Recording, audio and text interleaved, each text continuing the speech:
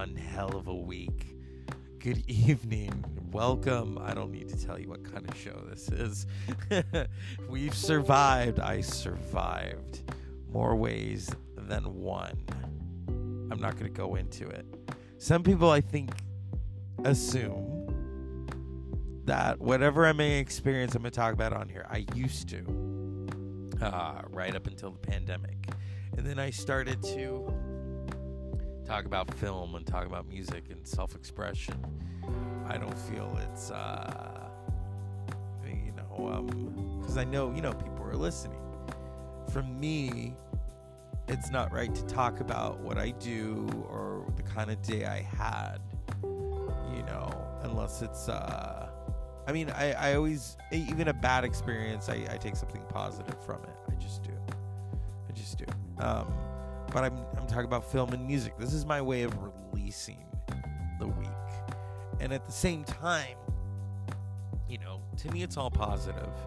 I've learned in this time not to be deterred by, if something didn't, happen the way I thought it was going to happen. I've learned that, things don't happen the way that you can't plan things. It kind of just happens. What you can do is you can be prepared and, you got to bring your A game. And, I was taught when I first started doing education in 2016 to show up, not just physically, but mentally.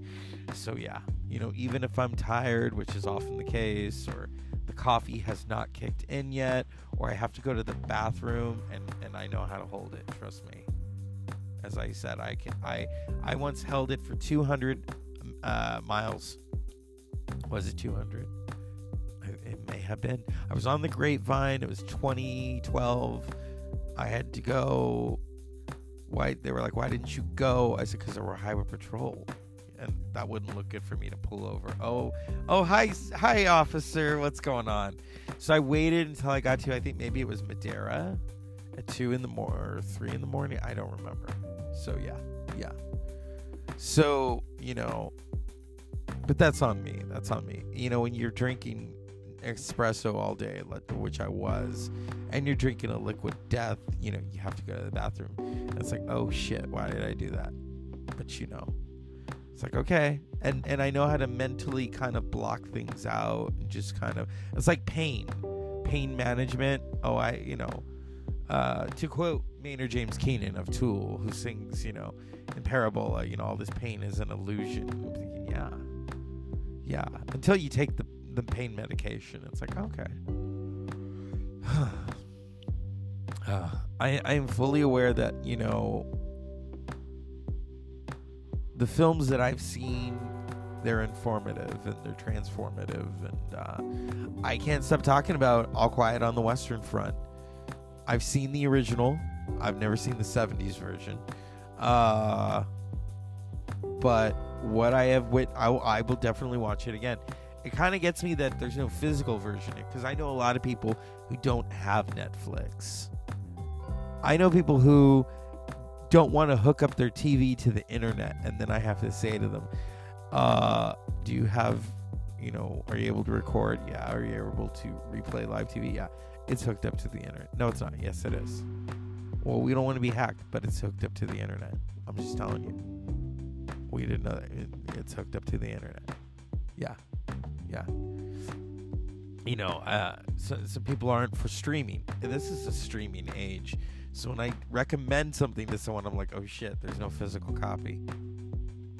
But most of the people I know stream, whether it's Netflix, Disney Plus, HBO Max. I love HBO Max. Showtime.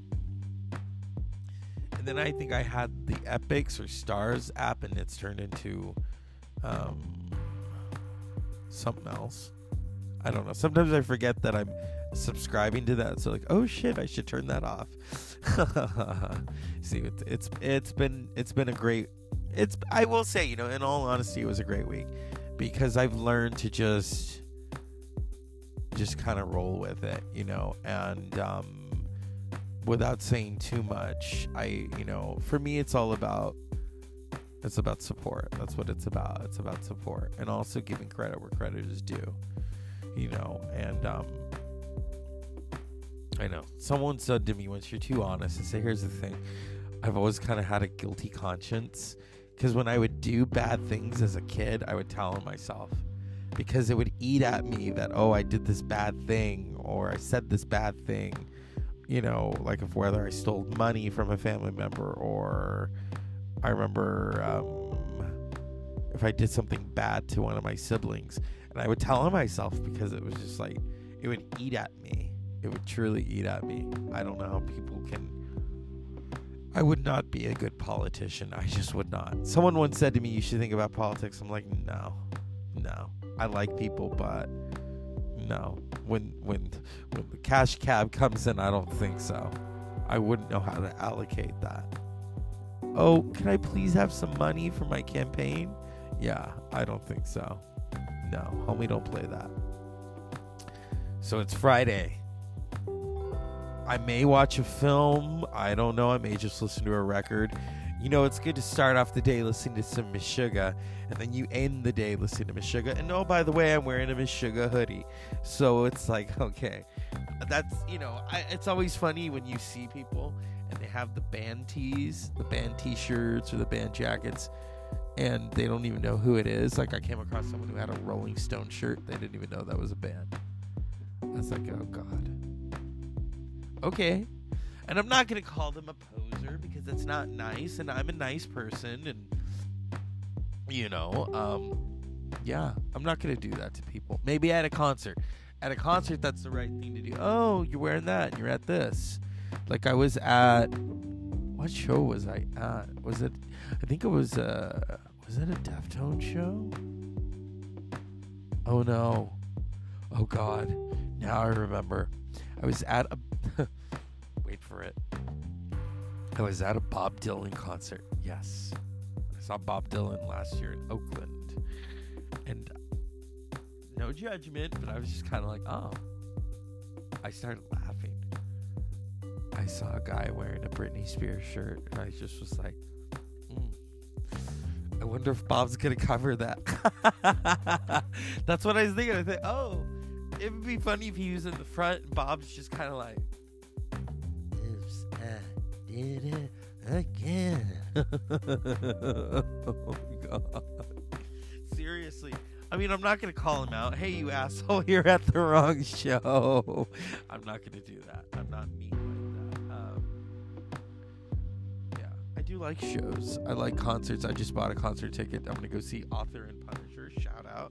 Because I follow him on Instagram. I saw him open for Tool in 2020 in Fresno. Oh my God, that tour,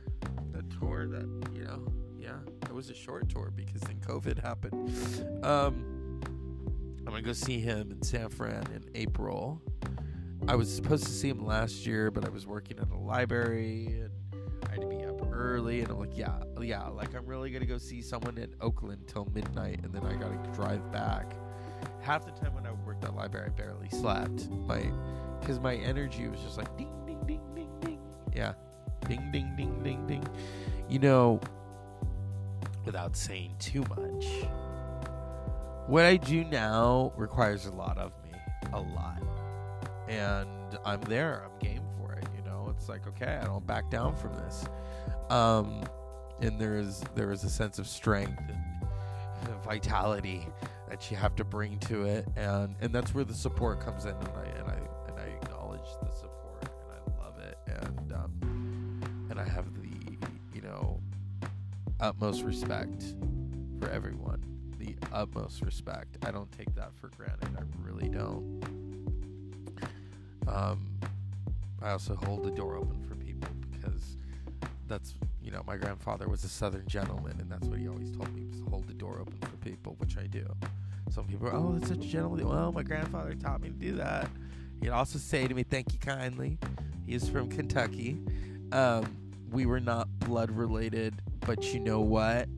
At the end of the day, it didn't matter. That was my grandfather. I was so proud to be his grandson. I was so proud of him. He was a trip. Okay? He loved film. He loved music. He was a trip. He was tough. He was a former prison guard at Alcatraz. There's a point to this, and there's a movie involved, I think you know. And I always felt safe with him here. Both my parents worked. You know, that man was always packing. And when I tell people, what do you mean by packing? He always had a gun on him. He was a prison guard. Once a prison guard, always a prison. He was a Pinkerton. He was a bodyguard for a madam in Nevada. I mean, let's go. Let's go. So I remember the Alcatraz stories. And I remember years ago, my cousin, I think was this probably maybe a year before my grandfather died, or the year he did die, because he was 86 years old. We were at like a Easter thing or something. We're at some kind of thing that my grandmother was having, and one of my cousins, what's up? She and I talk all the time. She's the one I say unpleasant dreams for on the show, so she knows. And I don't know if she was introducing her friend, and she says, oh, she loves Birdman of Alcatraz. And my grandfather was like, I hate that movie. He did not like it. Robert Strode was such a piece of shit, he said. He says the movie, you know, it's a movie. It fictionalized, because first of all, he wasn't the Birdman of Alcatraz till what is it? He got to he was already, because he had been at Leavenworth. And yeah, he had gotten to Leavenworth, and was it Robert Strode? Or was it? I don't remember. Shit, I don't remember. But yeah, he says, you know, that man was a ruthless son of a bitch. Robert Stroud, okay. Yep. Oh, he died the year the Alcatraz closed. Oh, yes. He was a murderer. Birdman of Alcatraz. Asshole. In fact, I remember we went to Alcatraz last year, and my nephew saw, look, you can talk to an actual convict and I said to him, I pulled him back. I said, don't. Why? Great grandpa, if he were here, would say, don't talk to that son of a bitch. He did not. Yeah, my grandfather was like, he never wanted to go back to Alcatraz. We offered to take him for a tour. He's like, why would I go on that when I've already worked there? He was there until the closing in '63, and then helped move some of the inmates to San Quentin, you know. And so yeah, I come from a very interesting, intriguing family.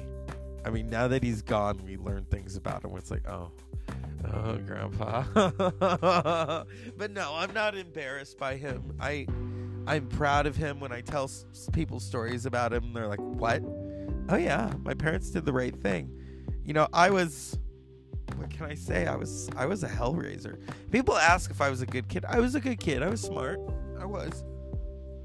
But oh god. Oh yeah, we went through babysitters. Like, we had the babysitter that lived across from us, across the orchard. This is the country, by the way. And then we had our other babysitter, who she just died. She was so sweet. And she put up with me. That was always the thing, is if they could put up with me. Because I was a little hellraiser, you know. I had a bad mouth, and I would put holes through the wall, you know. Yeah, I was a boy. And oh god, we went through so many babysitters after our other two left. One to continue going to school, and the other because she had another family to look after. And so they brought in my grandfather. My grandfather was a prison guard, and he was in his 70s. I remember one time I snuck out of my room, and he ran after me, and I thought I could outrun him because he had like half a kneecap in the other knee, and he ran after me, and he jumped on me. Yeah, see, and yeah. So really, that's the smartest thing to do. My parents is, oh, we'll bring in this former prison guard who happens to be the stepfather and the grandfather, and he'll take care of these three boys. Oh yeah. Oh, trust me, we knew what time it was. If we heard his voice in a certain tone, damn it, get in here. Shit. Oh shit. Yeah. Yeah. It was good times. It was good. I learned a lot from him. He offered to sell me his, like, he had this, Impala. And he had offered it to me, and I said, no, thank you. First of all, I couldn't drive, and I didn't even think about it. And then he offered me a gun to go with it. I said, no, thank you. And I don't like guns. And he was just kind of like, oh, God. Yeah. So, yeah.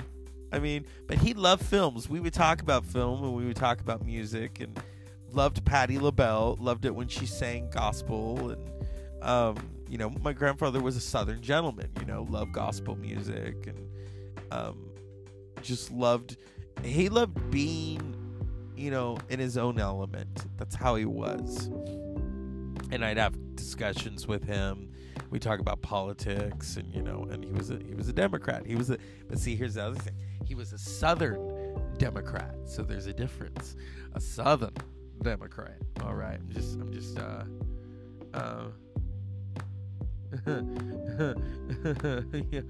He was a fascinating person, and yeah, I miss him. But come on, he'd be 105 or 106 right now. He'd be 106, yeah, interesting. Yeah,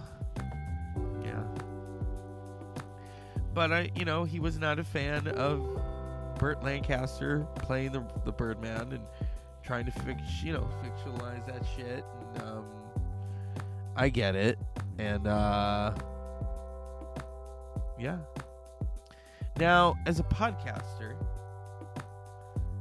I try to put a lot of detail in this show. At the same time, I want to give a shout out to Jason Alme. This shit happens when you party naked. Who always has food for thought. And talked about Bowie and talked about Black history, and makes me think of Morgan Freeman. Morgan Freeman, he was like, you're gonna relegate my history to a month, so he has a point. Okay. It should be all year long. There are so many extraordinary people out there, and getting to tell our history and to celebrate it, and be real about everything, and yeah. Oh my goodness. Jason always puts on these really good shows, and but he's got that voice, and then he's got the equipment. I just have this little. He actually recommended I get this microphone, by the way. And I got it in 20. It's an iOS microphone, and I plug it into the iPhone. And then what I found is if I just talk in this tone and record, and speaking of the devil, well, he's not, but that's an expression. What's funny is when you tell people things and they're not sarcastic and they don't get these, like, speak of the devil, or they think you're actually talking about the devil. The devil went down to Georgia. But see, his ears are burning. He probably knows I'm talking about him right now. No.